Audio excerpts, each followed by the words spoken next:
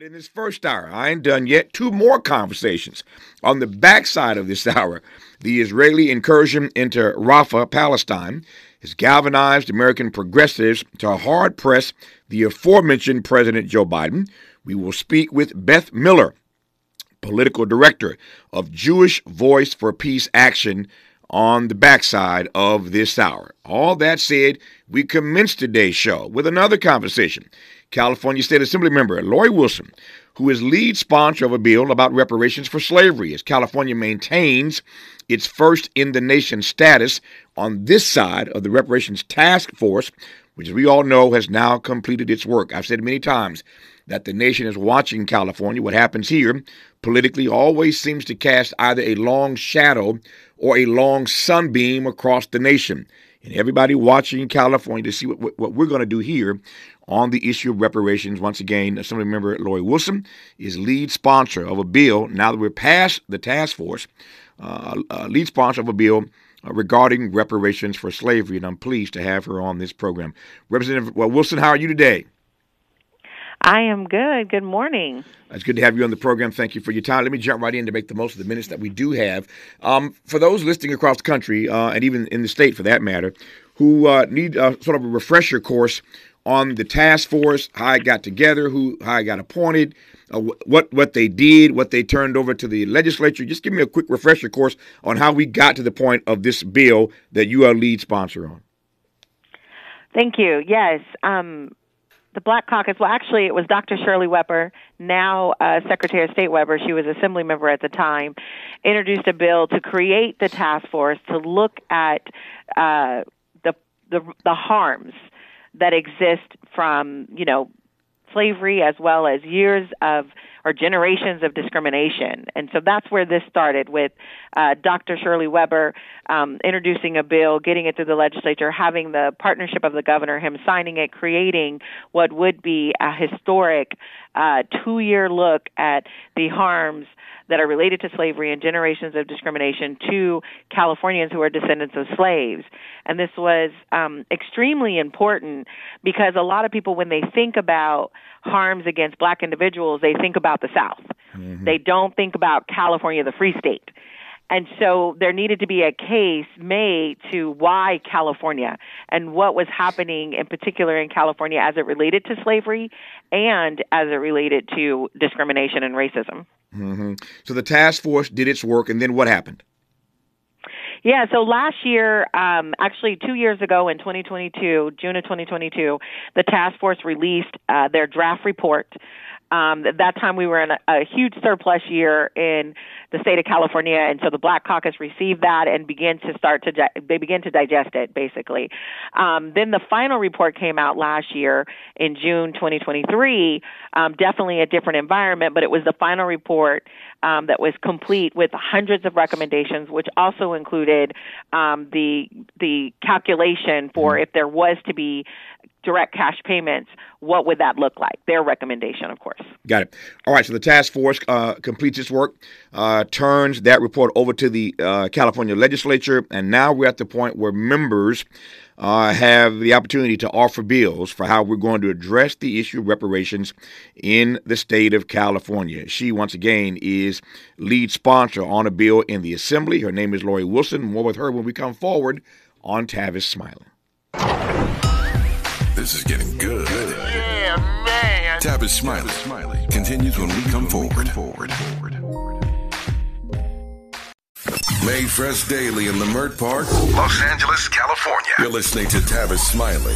What is California going to do on the issue of reparations? I'm glad you asked. That is why we have in this first half hour of today's program, California Assembly member Lori Wilson, who is the lead sponsor of a bill regarding reparations for slavery. Before I get to your bill specifically, Assemblymember Wilson, you mentioned the task force and what they recommended, specifically some equation they came up with on the issue of cash payments. We all recall some months ago, Gavin Newsom, who everybody knows has his eye on the White House at some point, started the Michael Jackson moonwalk on certain parts of this conversation, specifically when he was asked, as I recall it was, on Fox News about cash payments. He moonwalked on that thing really quickly.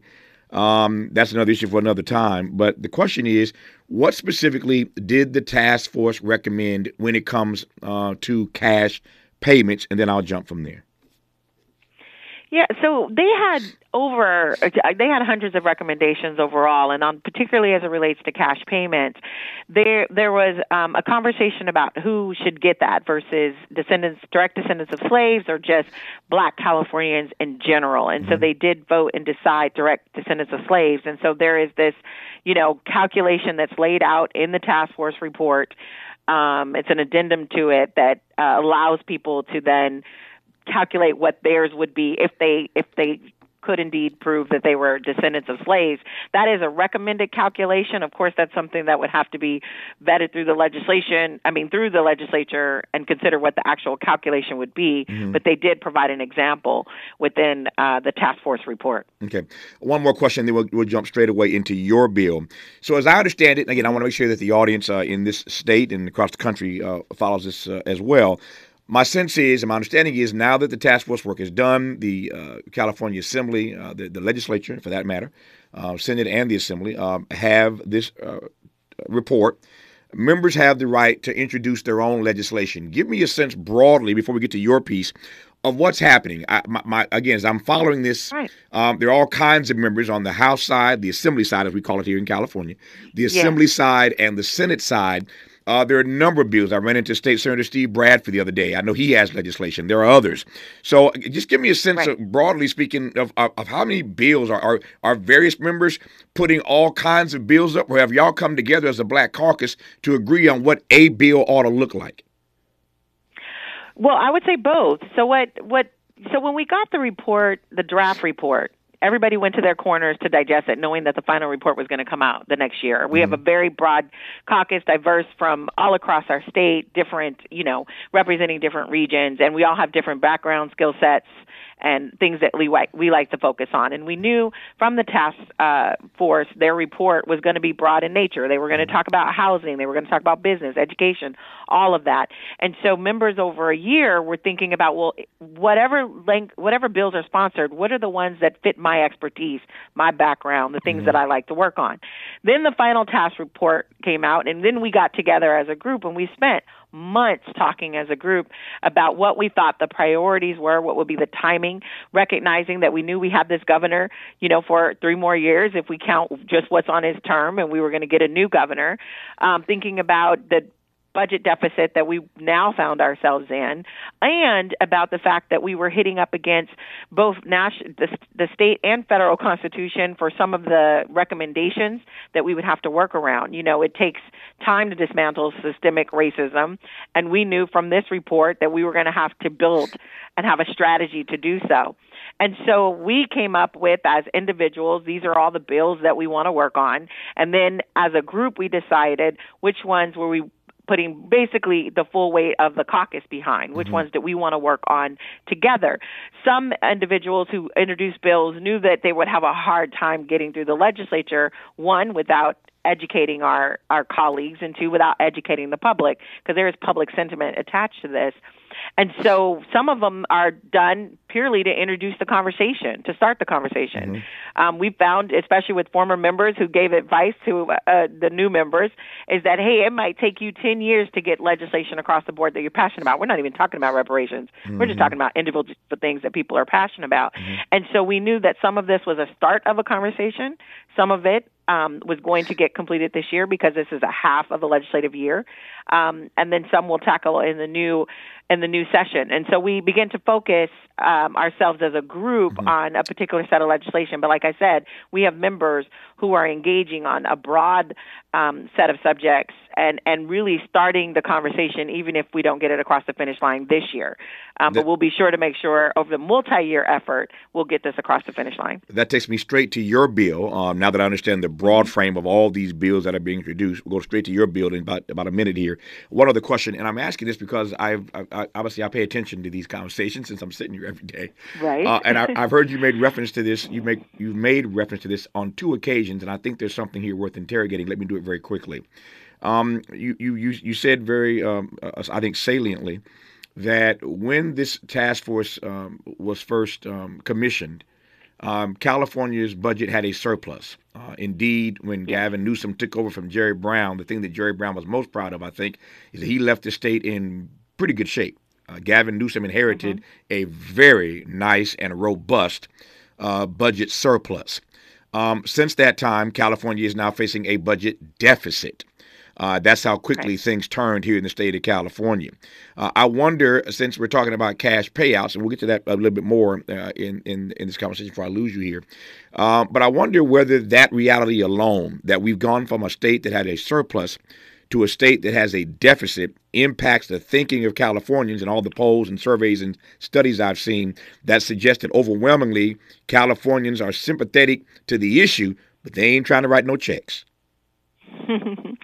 I don't think it's the deficit alone. I think part of it is the deficit, and most people don't pay attention to the budget, surplus or deficit, on how it impacts their lives. Your average California citizen, it's more about what the cost of living is in the state of California, and where they see is what government doing impacting my life in a positive way. I would say there's many Californians who don't believe that, and because of that, that is that is a barrier to supporting, a direct cash payment. But here's the deal. The direct cash payment is not a gift. It is not a donation.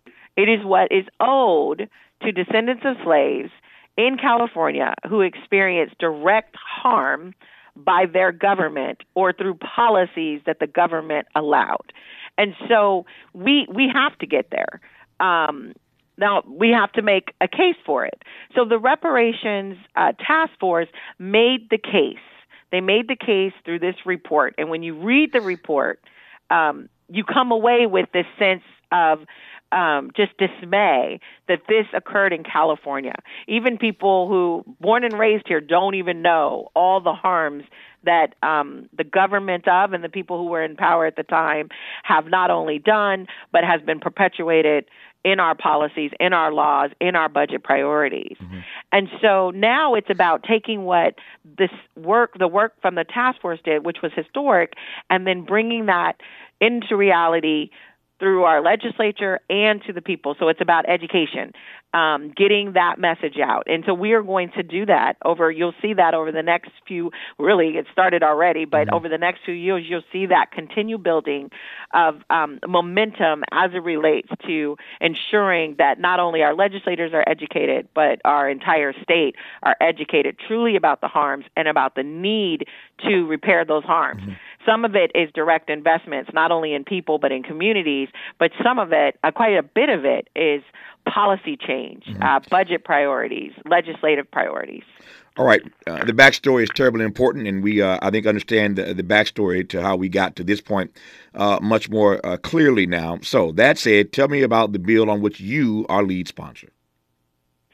Right. So get this: all the bills that are priorities of the Black Caucus, the entire Black Caucus is the lead sponsor of these bills. I get to serve as chair, so happy to talk about them. But I'm really excited about. There's quite a few bills that are priorities of the Black Caucus. There's 14 of them. They range in nature, like I said, very broad, from education, civil rights, criminal justice reform, housing, business, health. We don't leave anything untouched. But there are two that I want to talk about today that are extremely important, and this is the start, is the resolution that will be done on February 26th, which is the last Monday of the month. We're doing our Black History Month floor ceremony, and we're going to introduce this resolution. It's already been introduced, actually. We're going to talk about it on the floor. Dr. Keila Weber, assembly member who took over from her mother's previous seat, she has introduced a resolution detailing the harms that were done. This is ACR 135. This lays out, it's in a summary form of the task force saying, why California? Answering that question. That's the question that we get from our colleagues who are uneducated on this issue. They're like, well, why here? And we have to talk about that. We get that from community members. Well, why here? And like I said, most people think about the South when they think about violence against Black folks, when they think about harm against Black folks. But no, this happened right here in California. So we're starting there with the resolution and encouraging our colleagues to sign on as co-authors. That doesn't require the governor's signature, but it's an acknowledgement by the legislature, both in the Assembly and the Senate, that harms were made to descendants of slaves and Black Californians as a whole. Then we have Assemblymember Joan Sawyer, who was a part of the task force, along with, as you noted, Senator Bradford, who are well-versed on this subject. We have, he is introducing the apology.